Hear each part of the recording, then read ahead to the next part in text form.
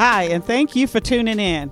You know, I don't know anybody doesn't have a hard time understanding what leadership is about.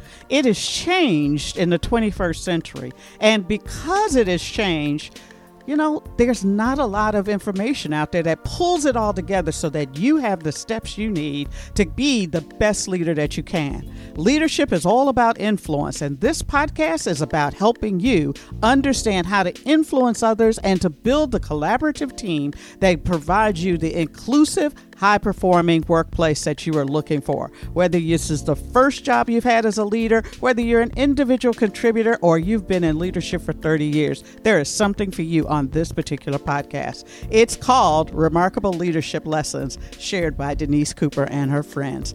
And if you like, you can always go over to my website and pick up other gems that will help you become a remarkable leader. I met this young lady through a referral. Her name is Vanessa Russell, and she has one of the most fascinating stories. So here's why I think you ought to listen. Has something ever touched your heart so much that it changed your life? Are you looking for that thing that touches your heart, makes you just get up and say, we got to do something about that? That you want to support somebody whose heart has been touched like that. And you just want to get in it because you want to feel like you're needed, feel like you are changing the world, even if it's just a small part of the world. If so, Vanessa's story is one that you want to listen to. Vanessa worked 23 years in the IT industry, leading technology and sales organization. She retired from Cisco Systems in January of 2019, although she does not look that old, I promise you guys, to lead a nonprofit called Love Never Fails full-time. Her professional hope is to inspire and motivate people to develop business and themselves. She's married and has been blessed to have 7 children and 4 grandchildren. Love. She lives out in California. She's a graduate of University of San Francisco with a bachelor's in information science systems. And of course, she's a sought-after keynote speaker on a variety of topics in the IT industry, but also for her current passion. Good morning, Vanessa. How are you? Good morning. I'm great. I'm wonderful. Thank you so much for having me today. Excellent. Hey, guys, all of her accolades, and I mean, she has got so many, are listed in the show notes below. And I hope that you'll take the time to just kind of touch upon them. But I have to ask you the question. From reading everything about you, you were doing fine and happy and, you know, in the IT world and leading sales organizations for Cisco. And then something happened. Well, I grew up in very difficult circumstances, very impoverished, and I had a heart for inner city kids that had similar challenges to me when I was growing up. And so I decided to teach kids dance since the early 2000s. I was teaching inner city kids dance in Northern California. And in 2010, one of my 15-year-old dance students stopped coming to class. And oh my goodness. I thought maybe she just lost interest in the dance class, as young people do, and started asking a few questions of her family. And they said, yeah, she's having some problems. You know, she's getting involved with this, that, and the other. It just sounded pretty, normal and benign. And then one day I was teaching a class, not a dance class, a different class. And someone came in, knocked on my door and said, hey, can I talk to you for a minute? Pulled me outside. And they said, I have this little girl in my car that I picked up on the street that was basically being sold. She was standing on a street corner and actually walking down the street. And she was, barely dressed. And I just knew something was wrong. And I thought you would know what to do with her. And so I said, she said, can you please come to the car? And I guess because she knew I had worked with youth, so she came to get me and went out to the car, and there was my student. And I was just, my heart dropped. And she and I went I told my class I got to go. I got to check in with one of my young ladies, and we went into a coffee shop across the street, and we met. And she explained how she had met this boy who kept coming around the Boys and Girls Club, and cute boy, older, maybe a few years older than her, 18, 19-year old, kept coming around, and eventually he raped her and he sold her to a pimp in Oakland, and she was being sold throughout the state. And I was just, I, I didn't have words. And inside, I was screaming and I was crying, but I kept my game, my poker face. And she began to tell me how she was raped and she was choked and she was shot at. And this is my precious little 15-year-old dancer who was a nerd and you know just giggled and weird and just all of these things that a young 15-year-old might be. And here she was being subjected to this horror. And so I thought, well, a very A-type personality. And so I was like, okay, we're here together. It's going to be okay. I brought her home at the time. She was in foster care at the time. And actually she was with a maternal aunt. She eventually ended up in foster care. But what I learned when I brought her home was that there was this thing called trauma bonding. And because shortly after she came home, she went back to that. And I Mm, just couldn't understand why she would go back. And so mhm, this began my journey of learning all about trauma, learning about human trafficking, mhm. and doing what I thought would never happen, which is to give up all the fancy lifestyle and everything that comes along with IT, working in the IT industry to express my love towards her and others like her. So she went back to her maternal mother or grandmother, was it? Aunt, yeah, Aunt.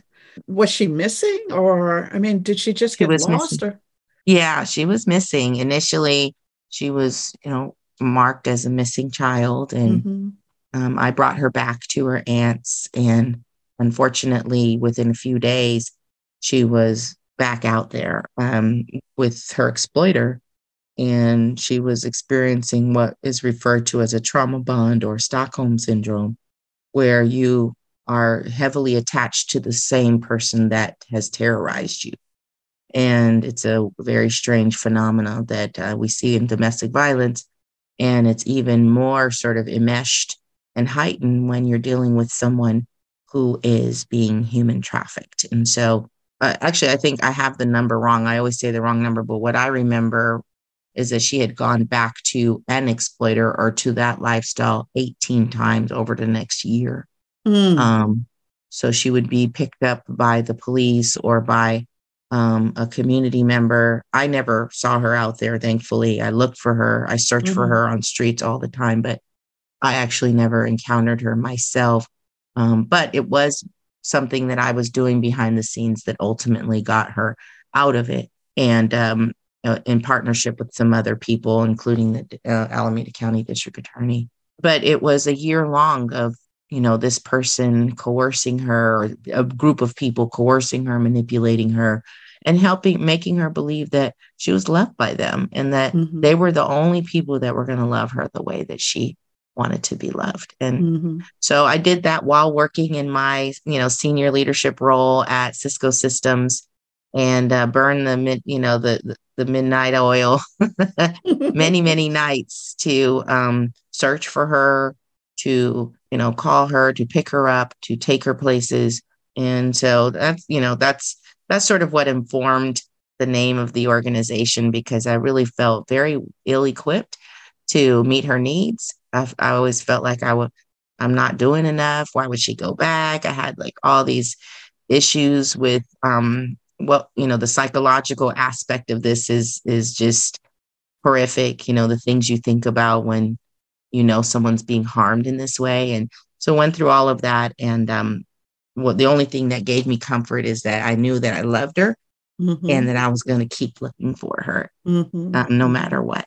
And so love, I said, I grabbed that name because, I'm a praying person. In my time of prayer, it just came to me that all I needed to do was just love her, and everything else would be clear.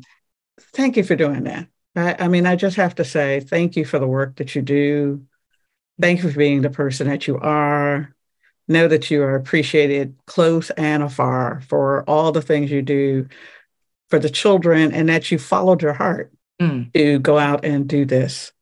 You're the second person I've had on the show that was in a corporate job, living comfortably, and suddenly decided that they needed to take a turn. And it was for my listeners, if you want to listen to Carlisi's story, it's one of my early podcasts. But and as I think about, the women in corporate America who were always asking these questions of, why can't they get into jobs? Why can't they stay in these jobs? Why can't they, what are the things facing these folks, and where do we draw the line in terms of being able to help somebody and not help somebody, et cetera, all of those things like that.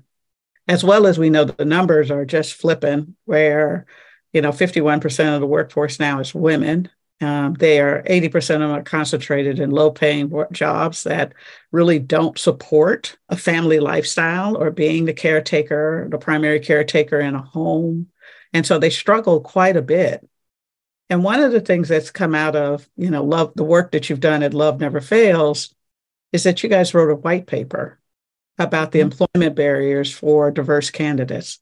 How did the white paper come about? I mean, what started you all on that journey? Because your primary work, and talk a little bit about your primary work, is, rescuing these kids, these young men and women. Well, it's interesting, so I've been doing this for 12 years now, and we've evolved because when you're dealing with one person, with a person in mind, you can't just say, well, I'm this kind of organization, so I'm only going to offer like this service. You start to go, oh, holistically, like, you need mental health services, you need housing, you need workforce development, you need mentoring, you need all these things. And so everything that my student and people who follow behind her needed is what informed every program that we've created.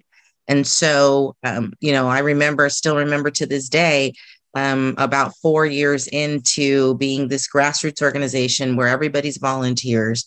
We're doing a bunch of street outreach. We're walking up and down the streets in the middle of the night, talking to people that are being sold and throughout the Bay Area.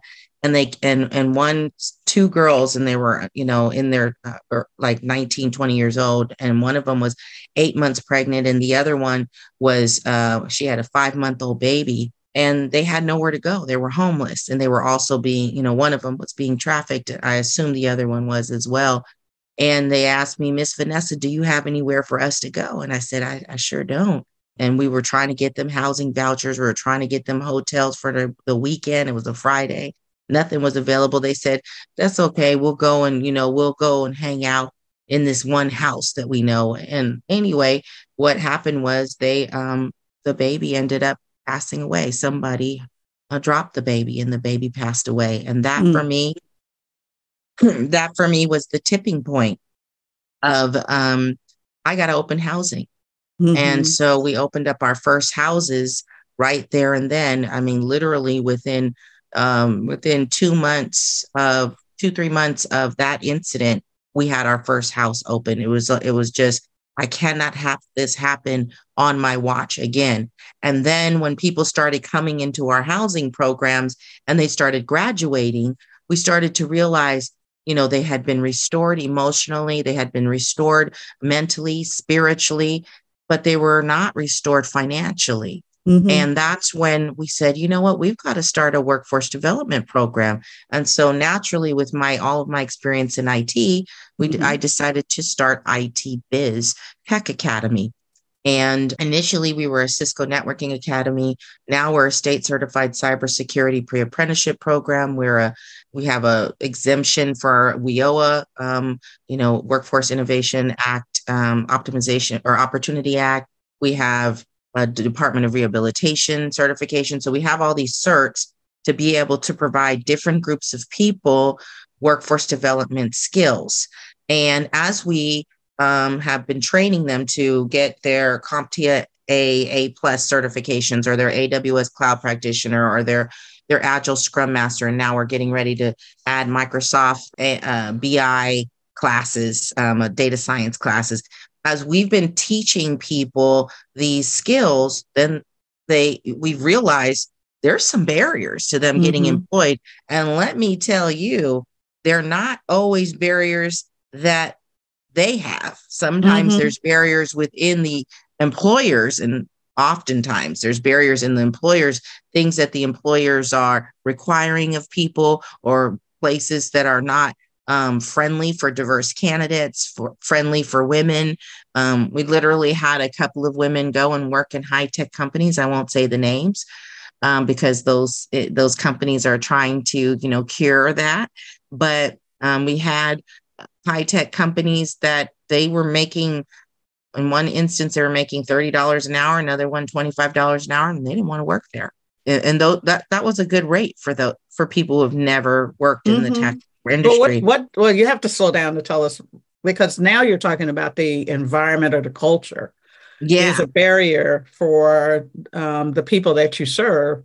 yeah. What was the environment? That did they come back and tell you about it, Yeah, or what? they actually did. And they said, like, one situation was that there was only men that were working there. They were the only woman. Mm-hmm. And the men were of a different culture than Mm-hmm. the woman that was there. And they all spoke together in their native language during lunch hours, and they would not include the woman in Mm-hmm. any social activities. They would not invite her into the lunch, time gatherings.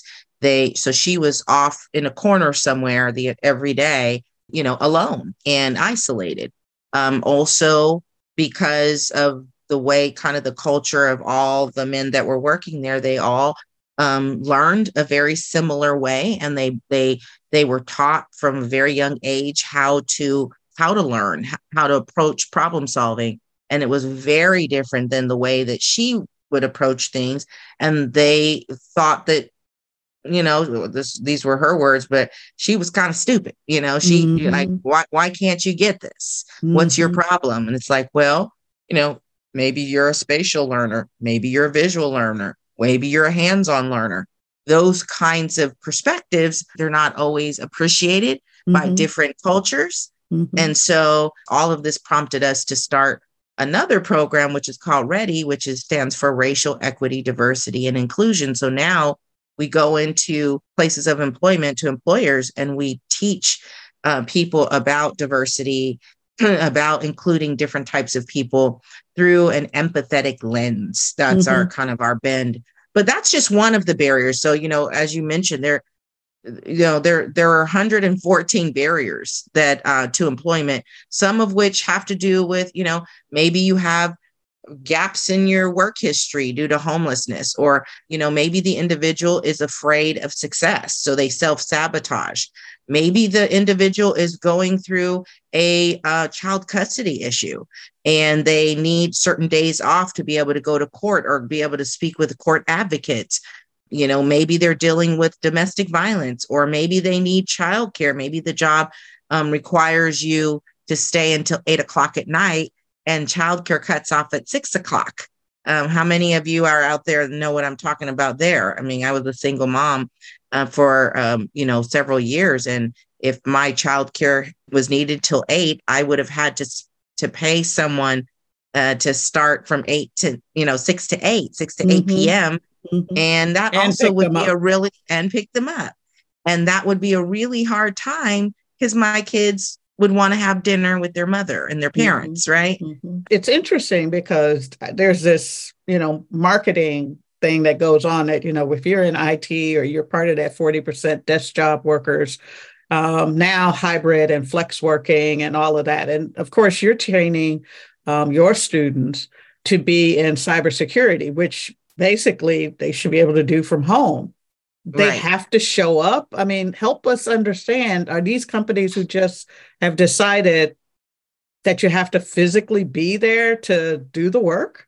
Well, This was before the pandemic that we Okay. started in 2018. We started the Mm-hmm. IT Biz Tech Academy. So before the pandemic, people were really adamant that you have to come in, especially in those entry level positions. I think a lot of it was, twofold. One, they didn't have the ubiquitous remote technology Mm-hmm. that secure technology that would allow all of their staff to connect, and also a trust issue, right? We've evolved since COVID. A lot of jobs are now remote.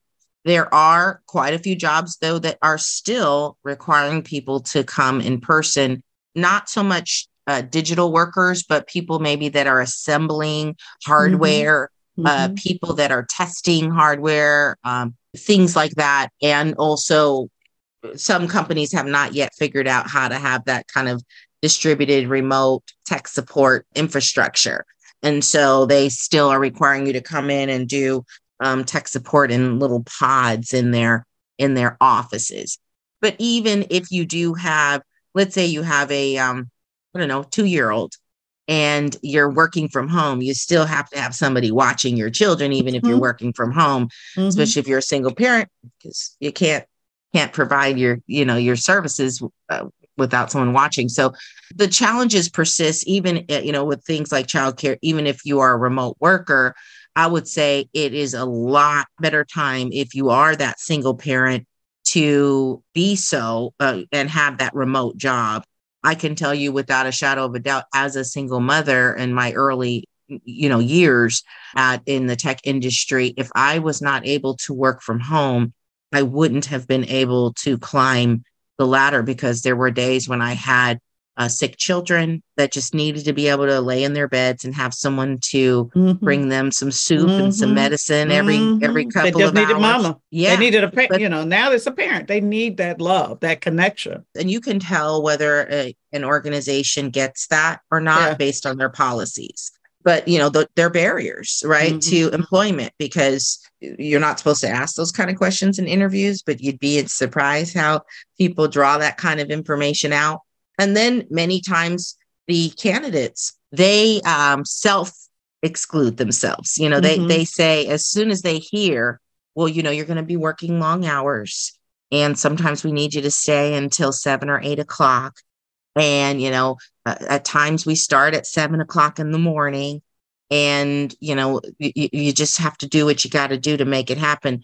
That can be very intimidating for someone. And this is so key to hear.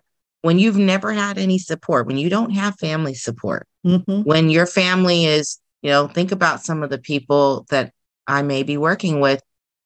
Mothers, fathers may be deceased, may Mm-hmm. be extremely ill, Mm-hmm. could be drug addicted.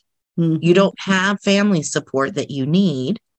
And so it's you, and you. Mm-hmm. And if you feel overwhelmed by an interview that's telling you, you got to do what you got to do. I was one of those ones when they said, you got to do what you got to do. I was like, I'm going to wrap my child up on my back in a little bushel, and I'll carry him or her around while I'm working, because I got to work, because I don't want to be homeless.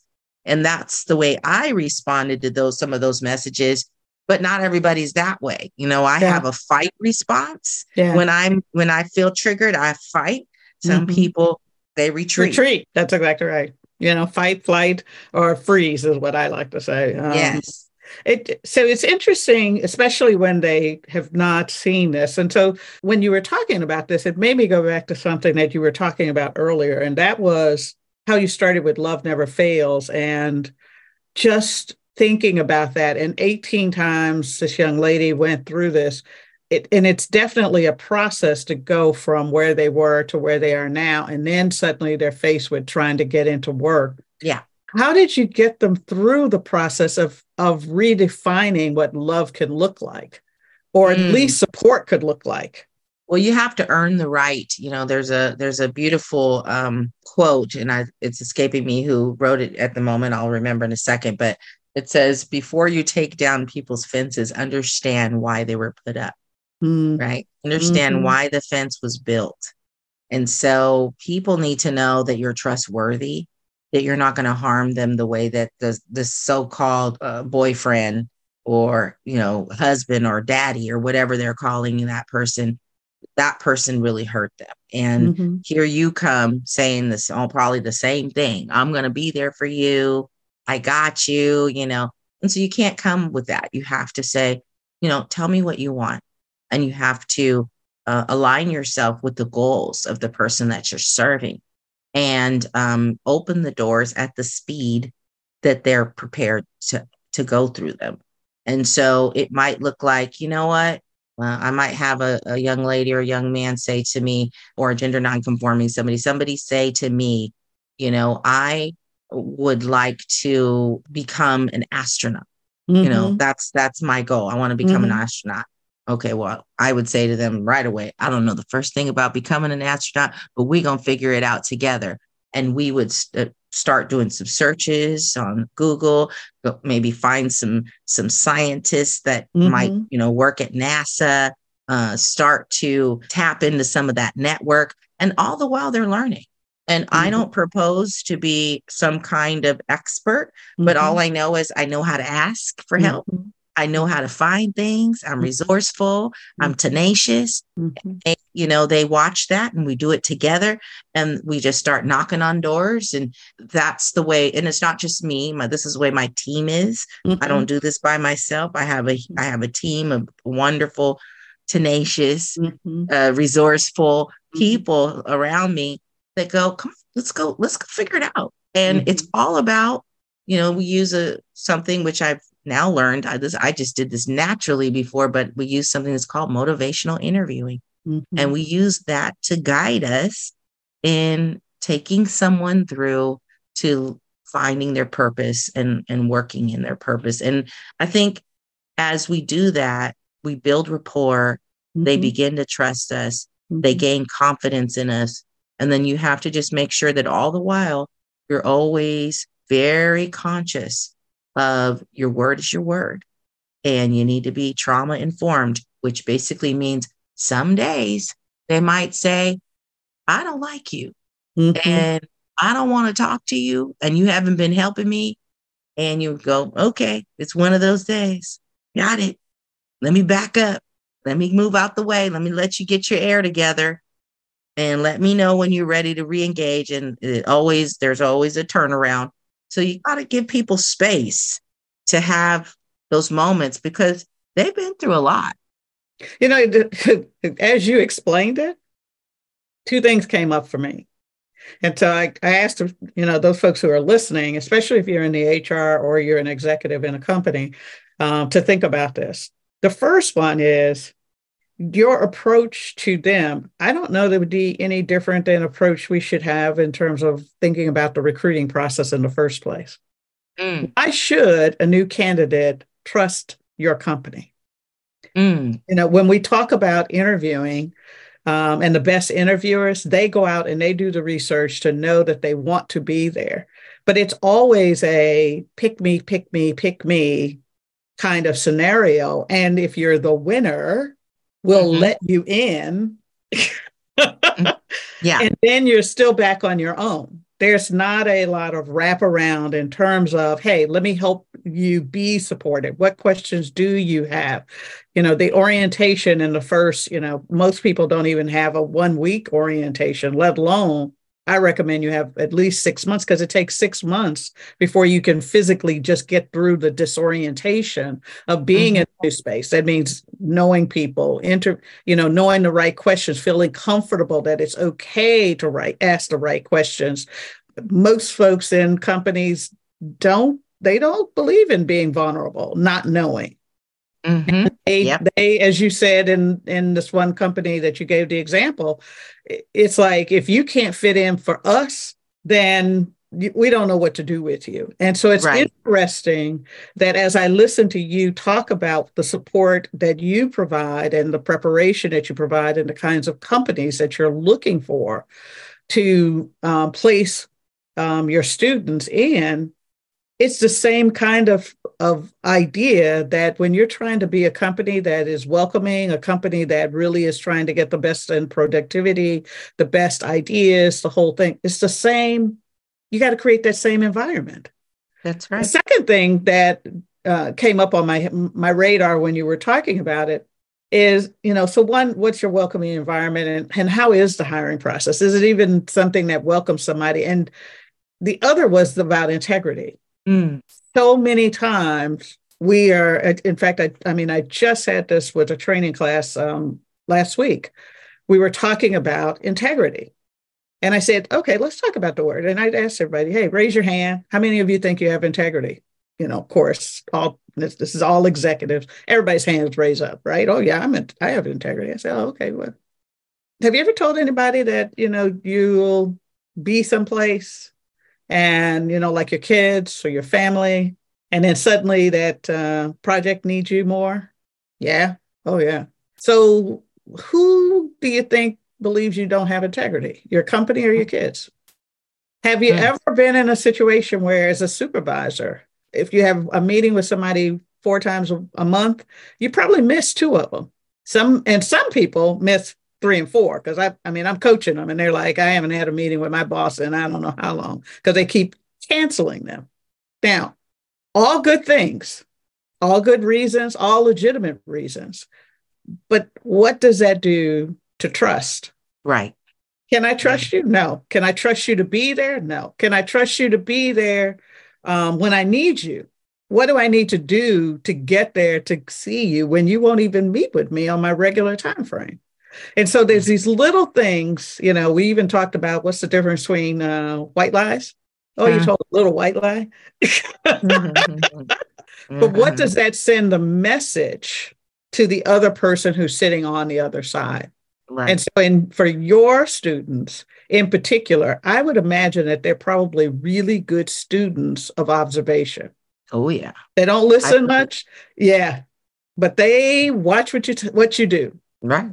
What's the other quote? It says your actions are speaking so loud I can't hear anything you're saying. Yeah. Yeah. That for me is so, so important. I can't emphasize enough, when you're dealing with a diverse population in particular, there's been a lot of promises made and not kept. There's been a lot of disappointments and a lot of lack of prioritization. And, at the end of the day, what people who have been historically overlooked or harmed need to know is you are really committed to the things that you say you're committed to. And, just recently we've been seeing lots of articles saying, DEI has died, right? The Yeah. death Yeah. of DEI, right? There was all the talk and all the rave a few years back. Everybody's got, when George Floyd was murdered, everybody picked up a DEI initiative. And now it's like things are rough, things are financially difficult. So we don't have time for that. Well, really, if that was part of our values and our culture, like there's just for me, there's no turning away from it. Like that is who we are. There is no other way. And people are watching. They are watching. I was talking to a parent and we were just comparing notes about how we say things to our children, and they go, they're rolling their eyes and they're acting like they don't hear a word you say. And sometimes their behavior even translates that, man, they don't care about what I think. That they only care about their peers, right? We've got some 15 and 16-year-olds. But let me tell you, there's been a few times, even with my adult children, where I hear them talking about a conversation that we had when they were 14 or 15 years old. It was getting in there. It was going in there somewhere, and it was teaching them something. And so the question is, what do we want to be teaching our kids? They're watching. What do we want to be teaching our communities, our culture, our companies? What do we want to be teaching those around us, our staff, about our commitment to people, about our commitment to our word, about our commitment to, I had a lady come to me over the weekend, and she said she was complaining and she was really out of line. I mean, bottom line is, I could have said, hey, you know what? I could have said some choice words. She was just really out of line. And I went away. I said, no, I gave her a nice statement. I said, I feel like you're attacking me. And I left it there.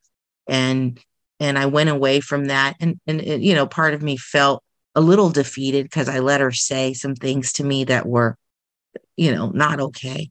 But later I was able to say, I'm glad I didn't say too much because she's obviously having a bad day. Mm-hmm. And she's a fragile person. She's Mm-hmm. not, she needs more care Mm-hmm. than, and I was able to just be more empathetic in my Mm-hmm. thoughts. Mm-hmm. And I thought this is going to make this coalition that I'm a part of a better coalition. Why? Because Mm-hmm. she's going to continue to remain in it. Mm-hmm. Whereas I really wanted to tell her, you know what, if you don't like it, you know where you can go. But Door's over there. right, don't let the door hit you on the Mm-hmm. way out, right? But Mm-hmm. I held my tongue and I tried to reach deep into that place that said, okay, this person, something's going on with this Right. person. And I've got to figure out, can I salvage this relationship? How can I better support them? What kind of things do they need? Why are they stuck in this way of thinking? And so it's those spaces, and they're not easy. They're not easy. I Mm-hmm. mean, these 114 barriers are not easy. There's disabilities. People have bulimia or hearing impaired, or they're dealing with cancer.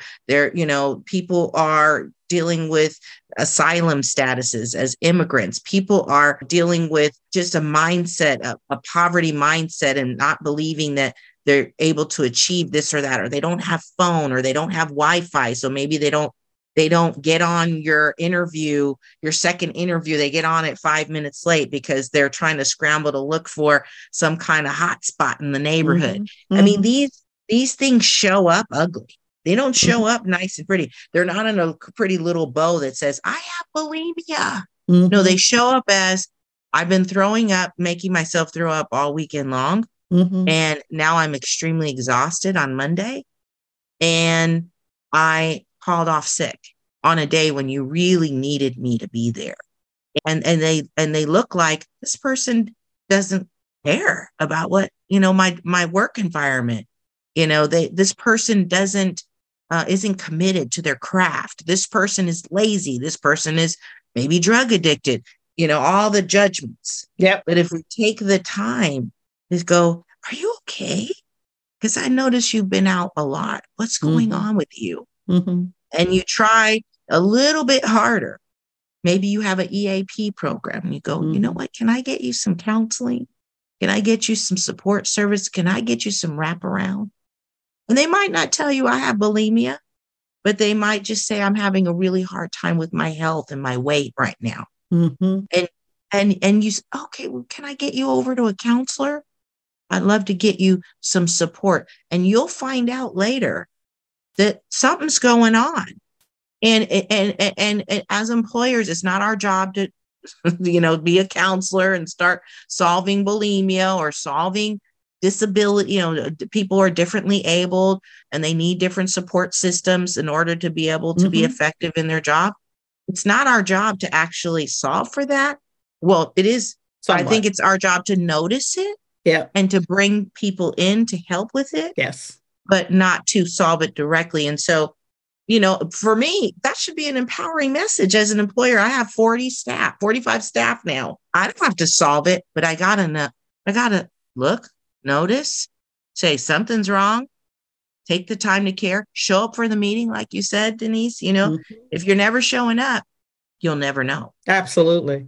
So, there's a couple things that as takeaways. One is the 114 reasons are listed on your website and Yeah. people can get it. And of course, they'll be in the show notes. But the other side of it is guys, you don't have to know how to solve for all of this. One of the chapters in my book is you got a problem, invite friends over. It's about crowdsourcing. Mm. As you said, there are enough people out here that you can bring in who definitely know how to solve whatever problem it is that you want. So, how can people get a hold of you if they want to continue this conversation, Vanessa? They can reach out to me on my email, which is vanessa@loveneverfailsus.com. They can reach me on LinkedIn. Our Love Never Fails LinkedIn page is just Love Never Fails. And also, we have a Facebook page. It's Love Never Fails fan page. Twitter is Love Never Fails 5. And Instagram is Love Never Fails Us. Hey guys, as I always say at the end of a conversation, if you liked it, share it. If you don't like it, share it. Because you know what? I guarantee that it will be something that will help you close the gap and show up as a remarkable leader. I hope this has been enjoyable. If it is, don't forget to make sure you subscribe and you like this so that you never miss anything. We're always out here on Thursdays with a new episode. And until next week, we'll talk to you later. Bye. Well, as I said before, this is a wrap. Hey, thank you so much for following me. And if you really, really want to make things better and help me get the word out, please go like this wherever you're listening to your podcast. Follow me on LinkedIn, Instagram, and Twitter. All of that's in the show notes. And for doing that, go to my website and click on the network, and you'll be able to get some free gifts that will help you figure out how to be the best leader that you can be. As I always say, if you like it, share it. If you don't like it, share it, because I guarantee it will definitely help you become the most remarkable leader you can be.